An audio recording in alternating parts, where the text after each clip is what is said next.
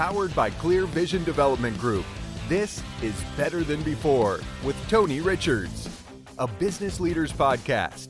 Each week, we'll provide you with top business insights, fresh perspectives from world-class guests, and the tools you need to lead better than before. And now, here's your host, author and business coach, Tony Richards.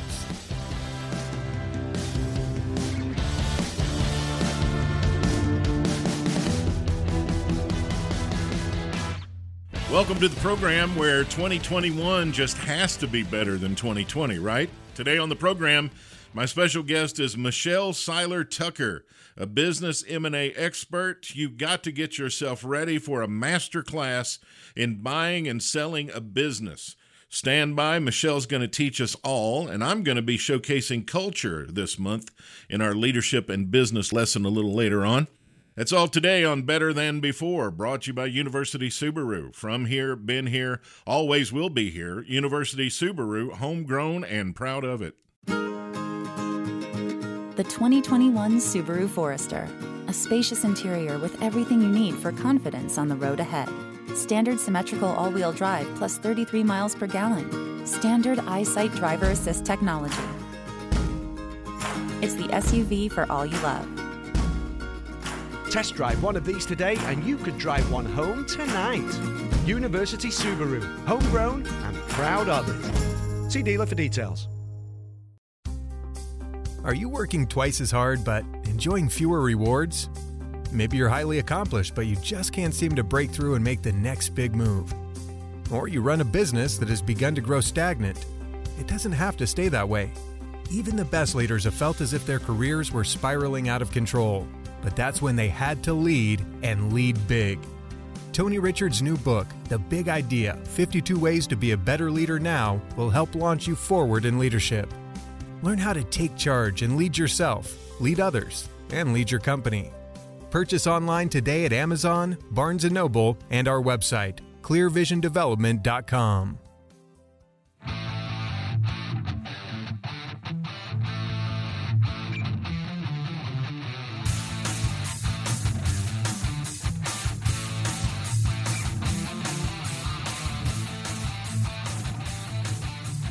Welcome back to Better Than Before. My guest today is Michelle Seiler Tucker, the founder and CEO of Seiler Tucker Incorporated. She's a 20-year veteran in mergers and acquisitions and has sold hundreds of businesses. She owns and operates several successful companies and holds the following professional designations and certifications: Merger and Acquisition Master Intermediary, Certified Senior Business Analyst, Certified Mergers and Acquisitions Professional, Certified Business Broker, Panelist for M&A Source, Keynote Speaker, and more. And she's also the best-selling author of the book, Sell Your Business for More Than It's Worth. Wouldn't we all want to do that? And her new book is called Exit Rich. We're going to talk about that a little bit later on. In addition to being featured in Inc. magazine, Forbes, and USA, Michelle makes regular radio and television appearances on Fox Business News and CNBC. She's spoken alongside many prominent speakers: Eric Trump, Kathy Ireland, Rudy Giuliani, Donna Karan, and the list goes on and on. She shares her wealth of experience with prospective M&A advisors by conducting multiple training, mentoring, and partnering programs. Now, over the years, as she's done these programs, it's helped many individuals become successful M&A advisors and business brokers, and she's recognized as the leading authority on buying, selling, fixing, and growing businesses. She sees opportunity where many are discouraged or have given up. Her passion is to save businesses that might otherwise close, and by identifying and correcting top business mistakes that owners make, she will fine-tune a business into a well-oiled machine, sometimes investing her own money to help owners build their businesses. Her primary objective is to sell for huge profits. Michelle Seiler Tucker's remarkable track record proves her dedication to her clients and has solidified her as a formidable force in her industry. She closes nearly 98% of all written offers, and on average obtains 20 to 40% above asking price for her clients. And through this process, she empowers her clients to afford the lifestyles they have always dreamed of and, most importantly, deserve. It's my great honor to have today as my special guest, Michelle Seiler Tucker. Welcome to Better Than Before. Thank you, Tony. That's a mouthful, huh? That bio is a mouthful. I need to shorten it a little bit.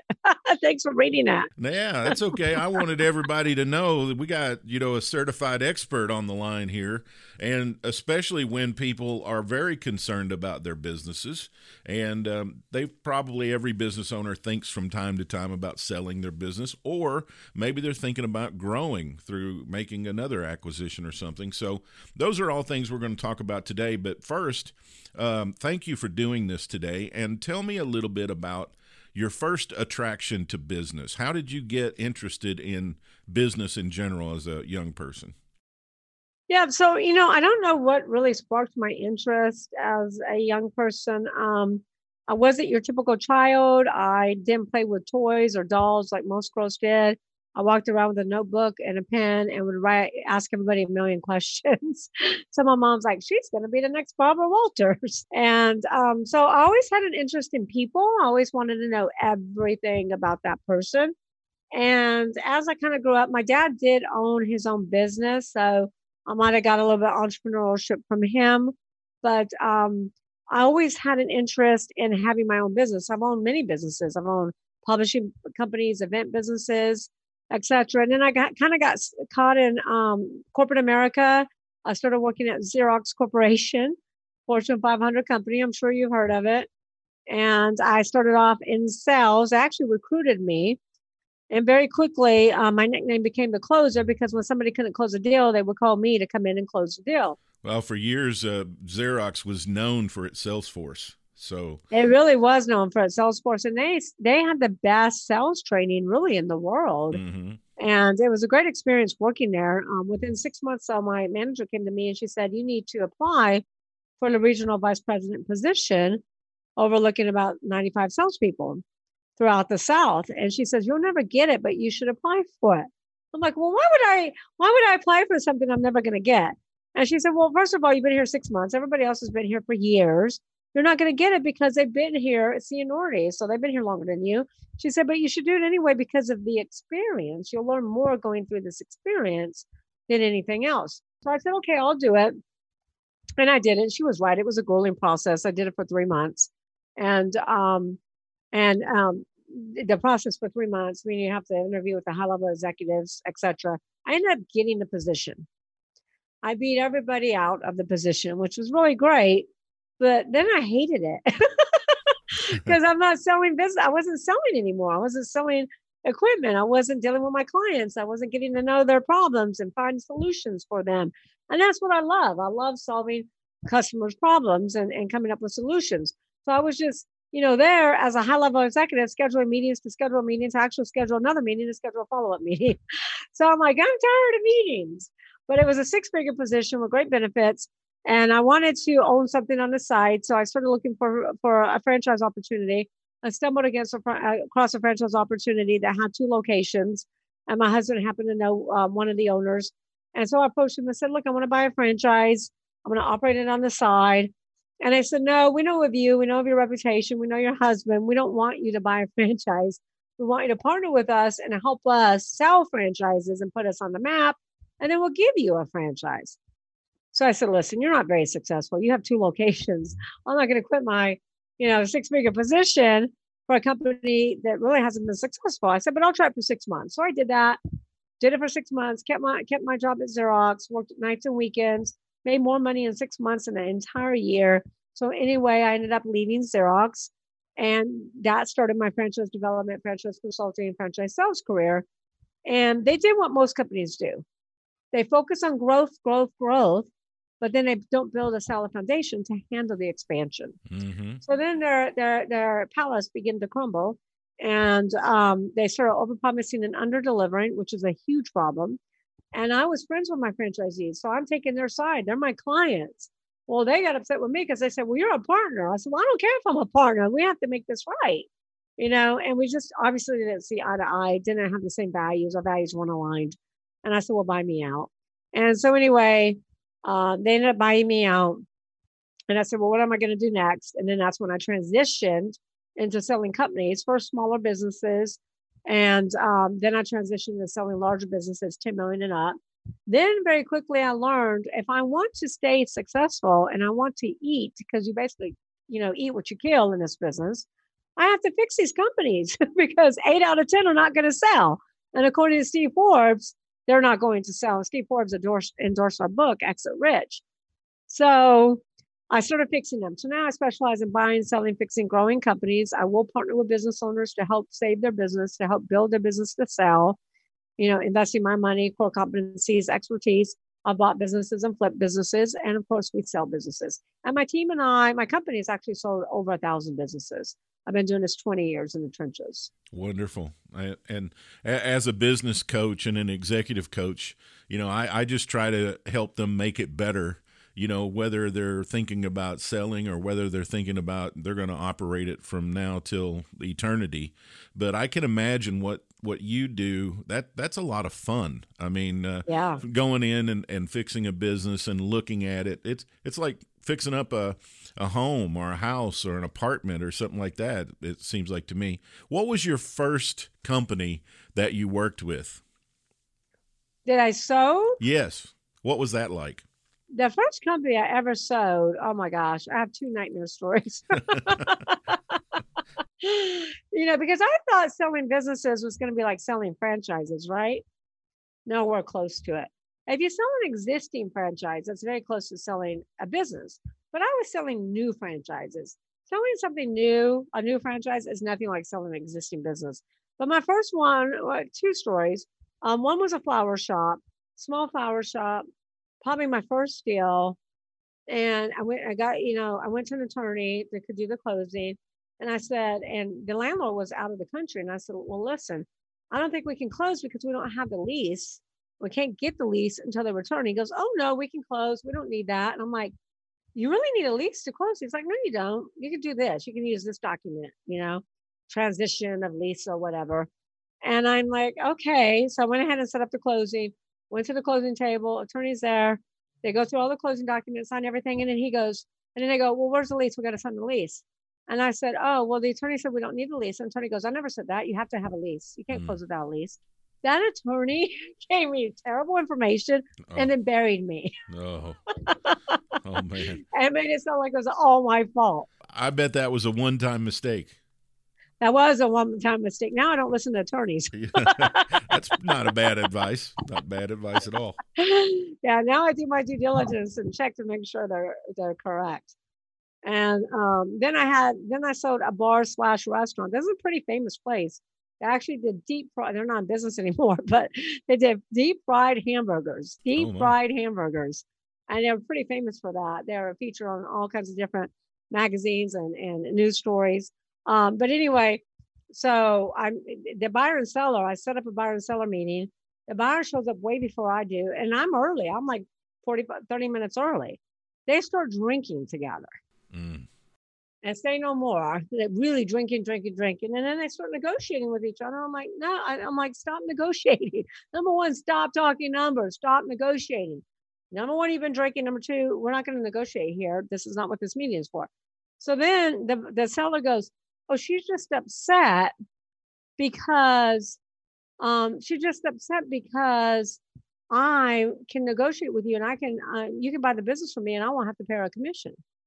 And I said, what do you mean you won't have to pay me a commission? He said that right there at the table in front of the buyer. And I said, what do you mean you won't have to pay me a commission? He goes, oh, because I don't own the business. And I'm the one who signed the agreement, but I don't own the business. My wife over there owns the business and we have a separate property agreement. And I said, and he says, so I don't owe a commission. I said, well, I got one better for you. And he goes, what's that? And I said, you signed a personal guarantee and you guarantee the performance of this contract. So I'll go after you personally. He goes, Michelle, I'm just joking. But now I'm just behind joking. My back and negotiate the deal without me and cut me out. Oh yeah. Oh my gosh, I do not like that behavior at all in any kind of business situation. I agree. So that's why I stopped doing small deals. Yeah. So now I do deals $10 million and up. We're working on businesses $40, $50, $60, $70 million. Yeah, you do typically find the larger the client, the less the headache. Let me ask you this question. What about your favorite deal you've ever done? Favorite deal? Gosh, that's tough too. Because I've done so many deals. And, I had one gentleman that I was selling a medical exam company for him. and he actually had a heart attack. And I went to the hospital bed with him. Unfortunately, I had to get him to sign the LOI at the hospital bed, but I was by his side. I went to his house all the time, checked on him, made sure he was okay. And he wrote me like the best letter ever. But that's probably one of my best clients, probably one of my best deals, because I really helped him. He ended up passing away, but I ended up helping him transition out of that business because his family didn't want any part of it. And it would have been a huge burden for them to have to deal with, along with his passing away. Yeah. Isn't it nice when clients are not only living up to their end of the deal, but they go above and beyond to appreciate you for what you do? Isn't that nice? It really does. You know, some don't, but many do. And I've got so many great stories like that I could go on and on and on telling you about. Sure. So many, you know, heart-wrenching stories that I've had. I've had people cry at my birthday party saying that I not only saved their business, but saved their life and saved their marriage and saved their family home. Yeah. It's very fulfilling when people are appreciative of the help that you provide. So tell me a little bit about the business, what you call the business life cycle. Yes. So the business life cycle is the same as a human life cycle. So a business idea goes into the incubator, right? I call it the incubator. 98% of ideas never make it out of the incubator. 98% of the business startups, thought ideas never really make it out of the incubator. But if they do make it out of the incubator, then they go into what I call the newborn stage. So just like a human, your baby's in the incubator, you're a newborn, then you become a toddler. So if they make it out of the incubator, then they're a newborn. And what does a newborn need? Everything. Lots of everything.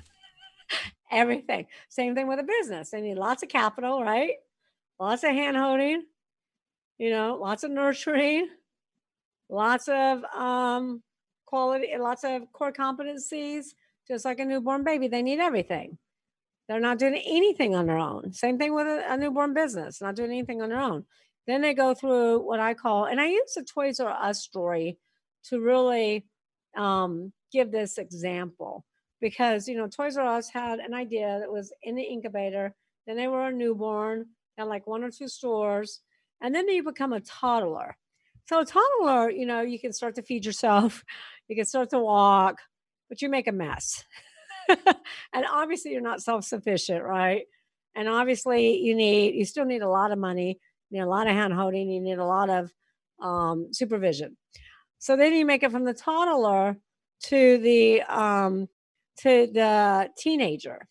Now, what's a teenager? They're starting to take care of themselves. They can do lots of things on themselves, but they're rebellious, right? They don't listen. They want to do everything on their own. A little unwieldy. Yes, yes. And so they still need a lot of supervision as well, but not as much as a toddler. And then they make it to what I call a young adult stage. And that's when a business is in its prime. That's when a business is really, really, really, really doing well. It's operating on all what I call the 6 Ps in Exit Rich that we'll talk about later. Sure. But it's really doing well. It's making a profit. It's operating on all 6 cylinders. And the business is doing great. I mean, when Toys R Us was in it, they were in their prime, they were worth billions. Then, though, you go from young adult to what? Elderly. Then senior citizen. You are correct. So what senior citizen need? They revert back to a child, right? Almost everything. They need lots of everything. They need lots of everything again. Yeah. Got to change their diapers. But they need lots of everything again. They need lots of supervision. Then after young adult, and this is what happened with Toys R Us. Toys R Us was at their prime when they were in the adult stage. Then very quickly, within 2 years in their senior citizen stage, they filed bankruptcy and they closed down all their stores. And then what do you have after senior citizen? They died. Sears and JCPenney are on the verge of, right? Exactly. Now you do have what you don't really have in human life. Well, some other people might disagree with me, but what you have is rebirth in a business. A brand can be rebirthed. Yes. Toys R Us right now is being rebirthed. The problem with Toys R Us, and the reason why many of these businesses like JCPenney's, Toys R Us, Blockbuster, Kmart, Steinmart go out of business is because they stop AIM. AIM means always innovate and market. Yes. Always innovate and market. Toys R Us did the same concept for 60 years. 60 years, they did the same thing. They never innovated. Mm-hmm. So that's the life cycle. Yeah, you become irrelevant, and you lose your meaning because you're not constantly reinventing and innovating, like you say. And the market changes, but you don't. And the larger the gap between where the market is and where you just stayed in the same place, the harder that is, right? Amen. Amen. And the reason the market changes is because it's called competition. Mm-hmm. You have competition that comes in like Amazon. And Amazon says, hey, I'm going to make it really easy for you to buy from me. You can buy anything you want, and I'll deliver it to you in 2 days. You don't have to leave your house. You don't have to get dressed. You don't have to go in your car. You don't have to fight traffic. You don't have to look for a parking spot. You don't have to walk in a store and deal with COVID. And that starts to change customer behavior, right? Absolutely. So Amazon started changing customer behavior years ago. So buyers don't buy products and services the way they used to. And guess what else changed behavior? COVID has now changed behavior. Oh, you bet. See if you agree with this too. We used to think of competition as people who were in our same space, but now customers start comparing how you deliver to them. That's the competitive thing, right? So if even back when FedEx could get you something overnight, right? They start thinking, well, why can't you get it to me overnight if FedEx can? Or why can't I use you the same way I use them?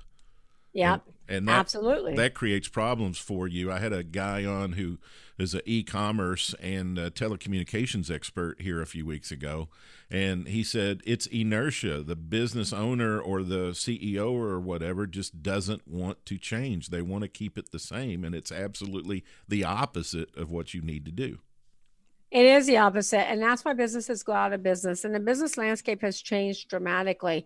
It used to be when I wrote my first book in 2013, Sell Your Business for More Than It's Worth, I did the research, and 85 to 95% of all startups will go out of business, right? You know that. We all know that. That's common knowledge. Sure. However, when I wrote Exit Rich in 2019, and I did the same research, I learned that the business landscape had flip-flopped. Now it's only 30% of those startups will go out of business. But listen to this. Out of 27.6 million companies, those businesses have been in business 10 years or longer. 70% of those businesses will now go out of business. Oh. 70%.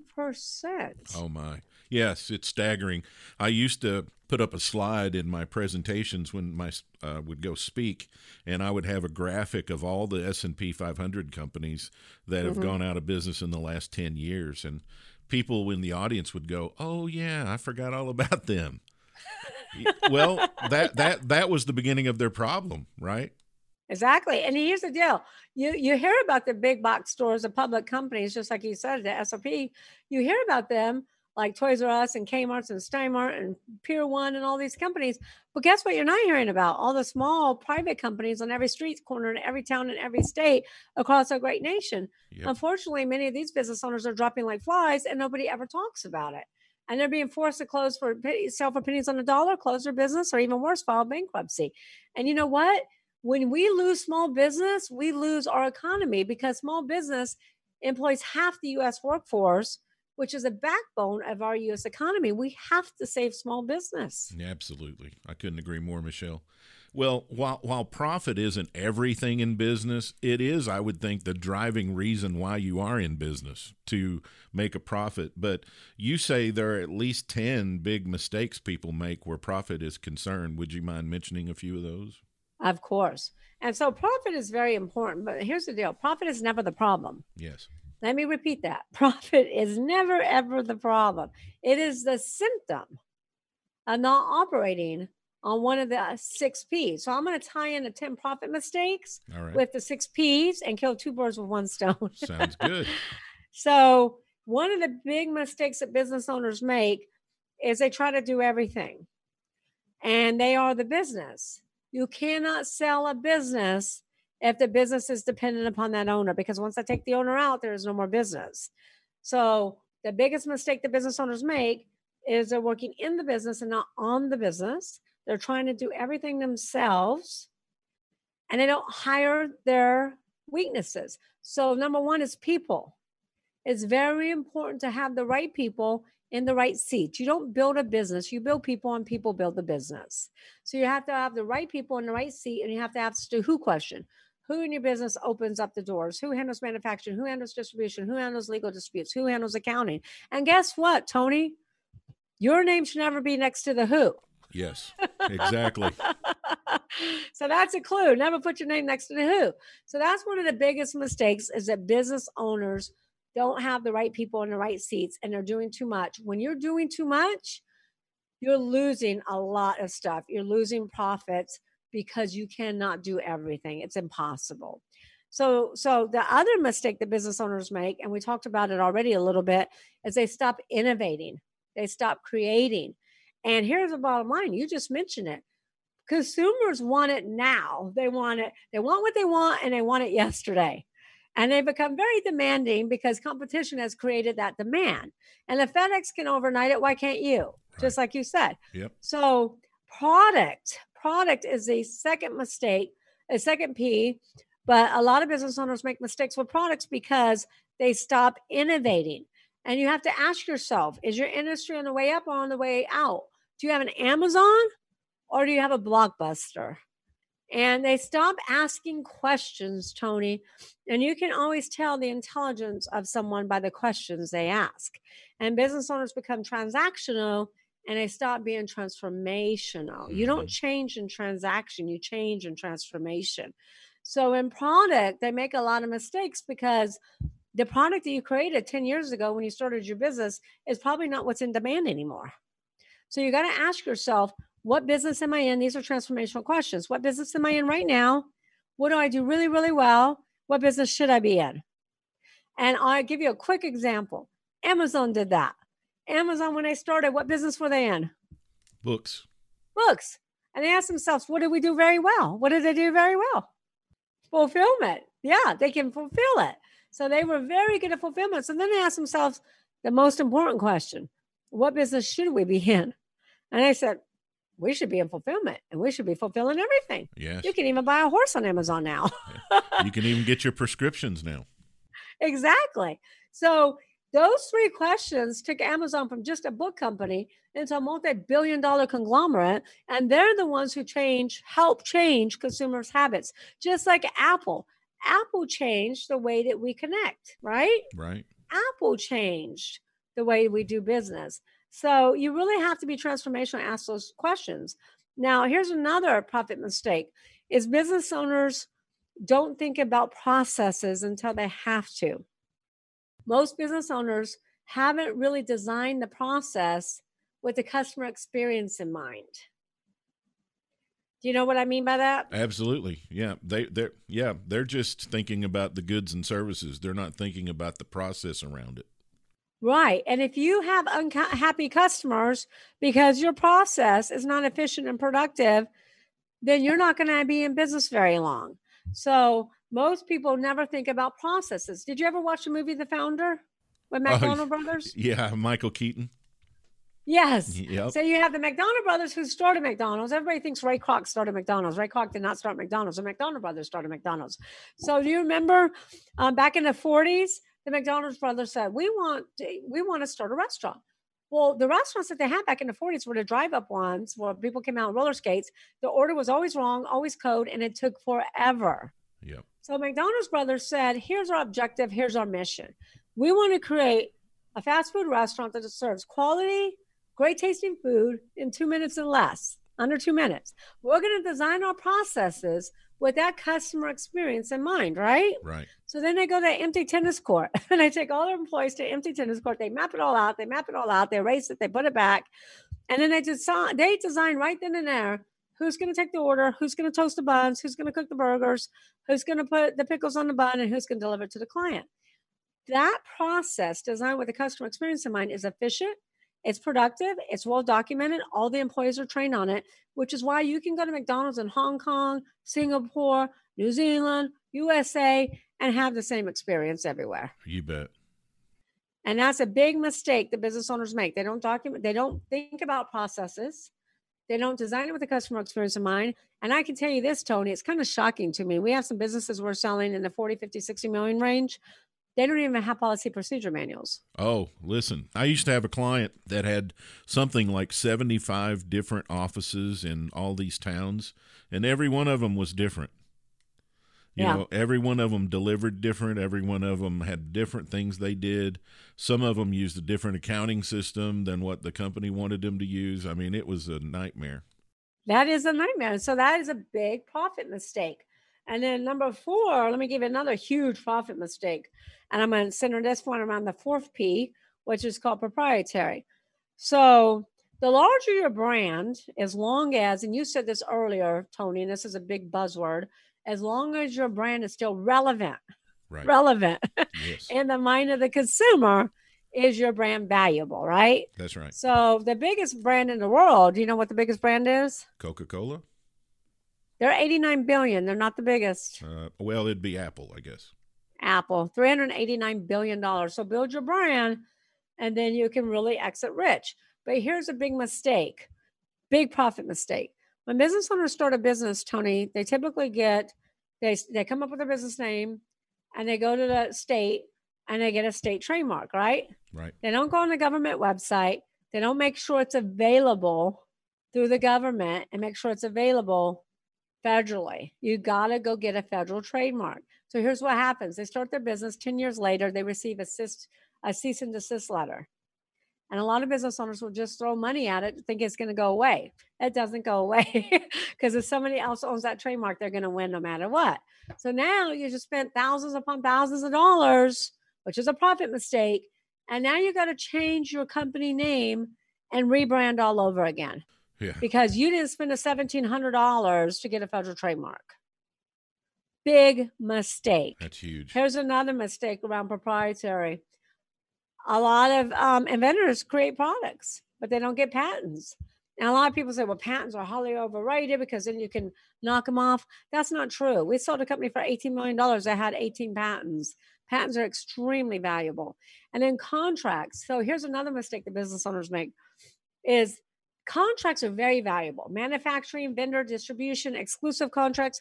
The most valuable of all contracts are client contracts. Yes. But here's a mistake. You got to have a 2-sentence transferability clause in that contract.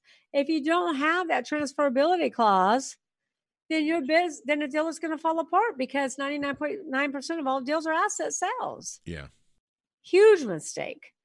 And so then, another mistake, and I'll center this around the 5th P, which is Patreons.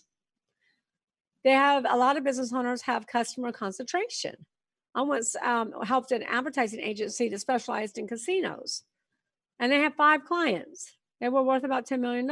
They wanted to sell. In that process, they lost 3 of the 5 because they decided to bring in an in-house marketing team. But they still had all the high, expensive marketing talent that they had to have for the other 2 casinos. Do you think they lost profit? Oh, my gosh. Like a sieve.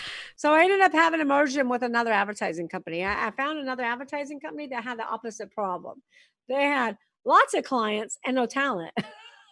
So I merged the 2 of them together. And then the last P is profits. And the profit mistake. So profit is never the problem. It's always the symptom of not operating on one of the other 5 Ps, not having the right people in place, not being in the right industry, having the right product, not having the right processes, not protecting your proprietary, and not having the right Patreon, diversified clientele. So profits is never the problem. It's always a symptom. But here's profit mistakes. Have checks and balances in your business. Don't let the person who gets the mail, does the deposits, writes the checks. I've seen so much embezzlement in different companies because there's trust, but no verified. I'll give you this. You should always inspect what you expect.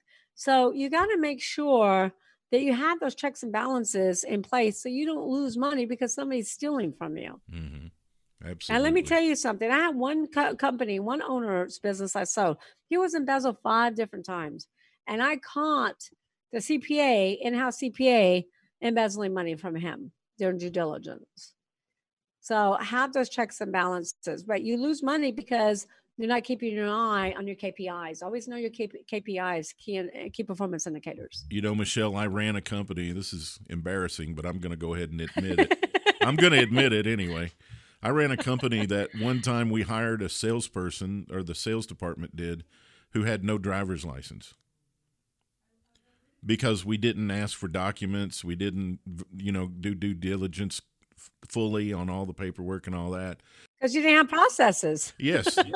Well, we had some. They weren't very good. And so this was a company that depended a lot on street-level salespeople with large geographies. And the person had ridden a bicycle to the interview, but the interviewers didn't know that.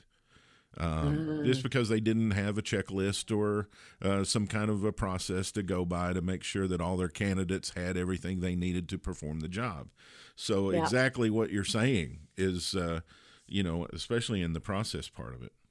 Yeah, and I'll take it one step further because, a lot of companies, Tony, will have these big policy and procedure manuals per department. It's very hard to keep up with that. What you really also need is to drill down and have a SOP, standard operating procedure checklist. And what we do is we have it, for each one of our departments, but you just need a simple SOP that's a checklist. So in that instance, you would have an SOP checklist for the interviewers to check off each one to make sure that they got it all because, people are human. They make mistakes. And, that's why you got to let your policy and procedure manuals and your SOP checklist do the training and do the reprimanding.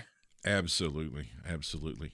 Well, do you have any final thoughts for our listeners as far as, what they should maybe be thinking about if they want to grow their business or sell their business? Yeah. The big thing I always tell business owners is don't wait, because the biggest mistake that I see business owners making is they never plan their exit. They don't think about selling their business until they have to due to an internal or external catastrophic event.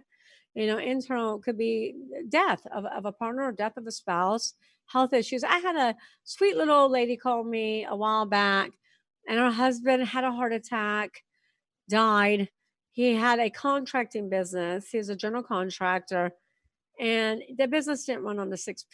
They didn't have any employees in place. They didn't have anything in place that they really should have, and she didn't know what to do. So it's really important to set up your spouse and your family for success and make sure you plan your business and plan it on all 6 cylinders. So if you need to sell it, you have a sellable business. But you should follow what I call the ST GPS exit model. So the GPS exit model, I'll tell you listeners really quickly, is when you start or buy a business, and even if you've been in business for a while, it doesn't matter. Determine your destination, determine your end game. Every day we get in our car, we determine where we want to drive, right? Every day. Right.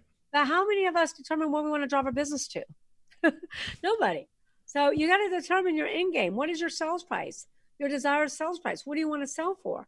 If you want to sell for $10 million, then plan on a $10 million company. Right. But once you plan your destination, then what do you need to know? You need to know where you're starting from. You need to know your current location, your current valuation. And most business owners never know what their business is worth. They'll get annual health checkups, they'll get car checkups, but they never get a business checkup.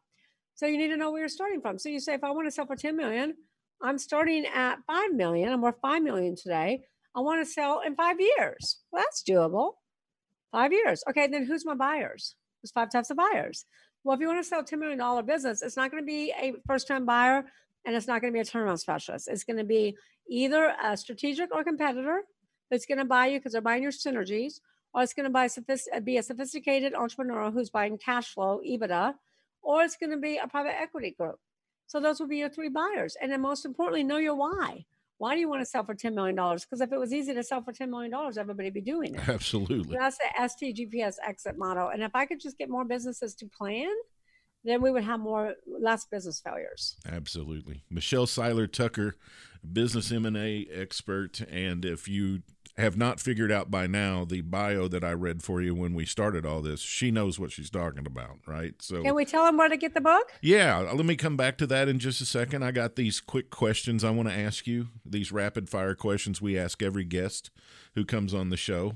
So just to get people to maybe know you a little bit better, and then we'll talk about the book and your website and all that. How's that sound? Awesome.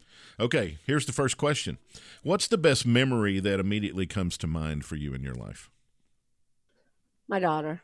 What's her name? Arabella Oceana Tucker. Oh, wonderful. Who's the number one hero in your life? My husband. His name? Rick Tucker. Great. What's the top value you subscribe to? Under promise, over deliver. What's the most important person in your life? My daughter.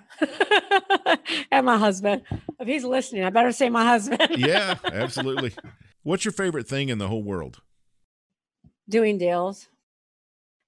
Selling people's legacy, helping people realize their dreams. Wonderful. What's your favorite food? Oh, that's a tough one. I'm in New Orleans. I love New Orleans food. Oh my gosh, that's a tough one. I love lobster. Lobster and steak. I mean, you can't hardly eat any Cajun food after you've been to New Orleans. I mean, you can't That's right. settle for much else, Even the hotels have wonderful food. I mean, it's great. What is the most beautiful place you've ever been to? Oh my gosh, I'd have to say Amsterdam, the tulips. The tulips bloom in April, and it literally is the most beautiful thing I've ever seen. If you could describe success in one word, what would the word be? 2 words, raving fans. Okay. How do you want to be remembered?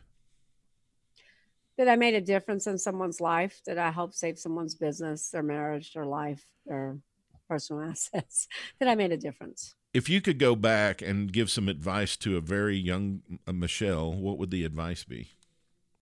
Get a mentor earlier. Find a mentor, somebody who's been down your road, who's been where you want to go. It doesn't have to be in your specific industry, but somebody who's been extremely successful. Do that earlier. What's your favorite sound? My favorite sound? Sound of money. Cash register. And finally, of all the lessons you've learned, what's the best lesson? Never give up. Michelle Seiler Tucker. She has a couple of books.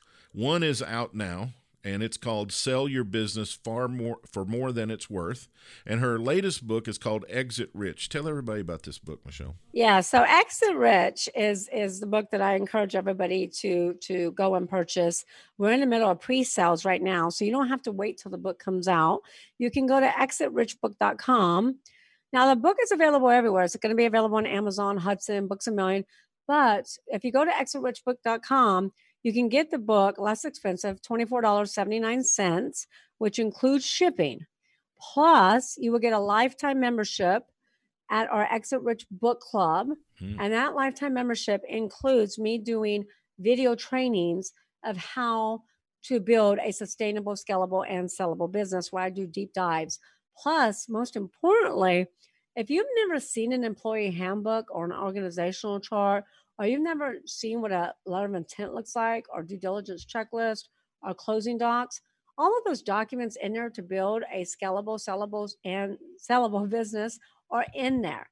You can review them and you can even download them. Plus, you will get 30 days membership in the Club CEOs, which is a like-minded entrepreneurial organization where we do hot seats, Q&As, and masterminds where we ask those transformational questions, because all it takes is one question, one tweak, and you could be the next Amazon. You can learn a lot from your peers. That's fantastic. Exit Rich is the name of the book. Now, if they just want to learn more about you also, you have a website also, right? I do, but if they text Michelle, Tony, to 888-367-0066, they get all of my websites and my social media. Everything just pops up, so everything will be at their fingertips. Oh, great. Well, you're obviously a very busy person, very successful person. I really appreciate you taking the time to visit with us and help educate our listeners today. Thank you, Tony. Thanks so much for having me. It's been a pleasure. I hope you'll come back sometime. I got a lot more. I would love to come back. I got a lot more questions. So I want to add one thing. My co-author is Sharon Lechter, Oh, good. who wrote Rich Dad Poor Dad with Robert Kiyosaki. Ah, So she's a New York Times bestselling author. Plus, she wrote several books in the Napoleon Hill Foundation, Think and Grow Rich. And she is a financial literacy expert, plus a CPA, plus an advisor to many different presidents. oh, good. Well, I get down to New Orleans every now and then, and next time I come down, I'm going to call you and ask about where I need to go. No, you're going to call me, and I'm going to take you to dinner. Oh, all right. We'll do that. We'll do that too. Well, listen, Michelle, thanks a bunch for everything, and we'll hope to talk to you again soon. Thanks, Tony. It's been a pleasure. Stand by. I've got a leadership and business lesson for you next on Better Than Before. The 2021 Subaru Forester. A spacious interior with everything you need for confidence on the road ahead. Standard symmetrical all-wheel drive plus 33 miles per gallon. Standard EyeSight driver assist technology. It's the SUV for all you love. Test drive one of these today and you could drive one home tonight. University Subaru. Homegrown and proud of it. See dealer for details. Receive weekly coaching tips from Tony Richards delivered straight to your inbox. Whether you're a CEO or an entrepreneur, Tony can help you reach your goals and give you a competitive edge within your industry. Tony's Monday morning coaching memo covers topics ranging from leadership development to teamwork to company culture and more. Text the word leadership to 38470 to sign up for Tony's Monday morning coaching memo, or sign up online at clearvisiondevelopment.com.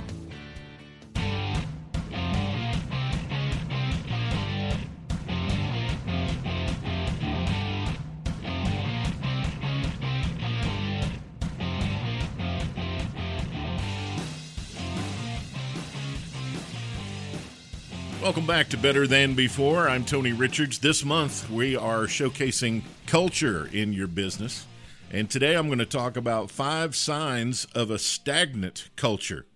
Now, many executives try to make a new start inside an organization with a clear vision and an emphasis on teamwork. But sooner or later, they find out that the current work environment, which we call workplace climate, has lost its positive energy and has become stagnant. You may still have a very clear vision for direction, but the atmosphere inside the organization has become as muggy as a humid day in Houston, Texas.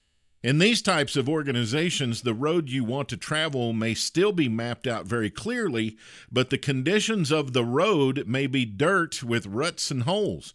That's the kind of road you'll have to proceed very slowly on, hardly the surface for a high-performance vehicle. According to a Bain & Company survey of 365 companies in Europe, Asia, and North America, 81% believe that a company lacking a high-performance culture is doomed to mediocrity or worse. Fewer than 10% succeed in building one.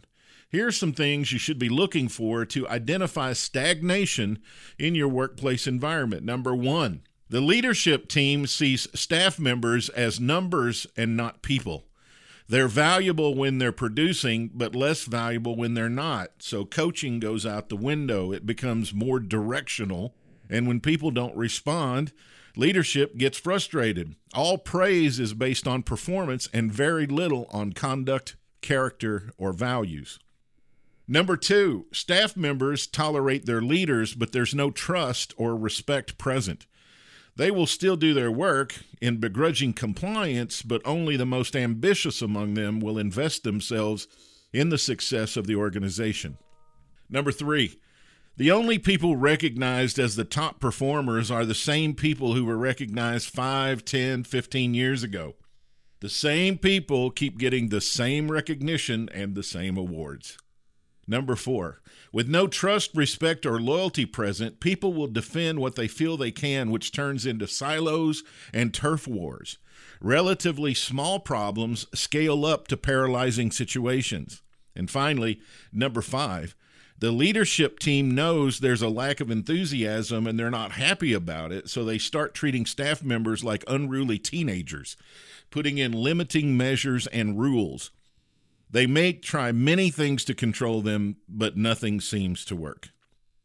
Now, when you try to correct some of these issues, the leadership team may try to send people to conferences, seminars, or events, hire trainers to come in to do classes, But the people from top to bottom are still not willing to take responsibility for the climate and make significant change happen. There's a lot of "they won't" or "why don't they" phrases thrown around. It still continues to foster an environment of low expectations and low energy. You might even attract a few enthusiastic people who believe it's their personal mission to bring life to the organization, but after a few months, they too will slowly give up. Certainly, if you have a stagnant culture in your company, you already know you're not as successful as you desire to be. And if you become more authoritarian and controlling, it's going to get worse. Turning around a stagnant or toxic culture takes specialized care and approaches. Take heart, all is not lost. You just have to be willing to make some changes yourself, because the change is always going to start with leadership. Be willing to make some changes in the organization and have a lot of time and a lot of patience. That's our show today. Better Than Before is brought to you by University Subaru. From here, been here, always will be here. University Subaru, homegrown and proud of it. On behalf of our associate producer, Whitney Coker, and chief producer, William Foster, I'm your host, Tony Richards, saying we'll see you next week. And remember, everything gets better when you get better. Thank you for listening to Better Than Before with Tony Richards, a business leaders podcast powered by Clear Vision Development Group. For more resources from Tony, visit clearvisiondevelopment.com. Join us next time for another episode of Better Than Before with Tony Richards.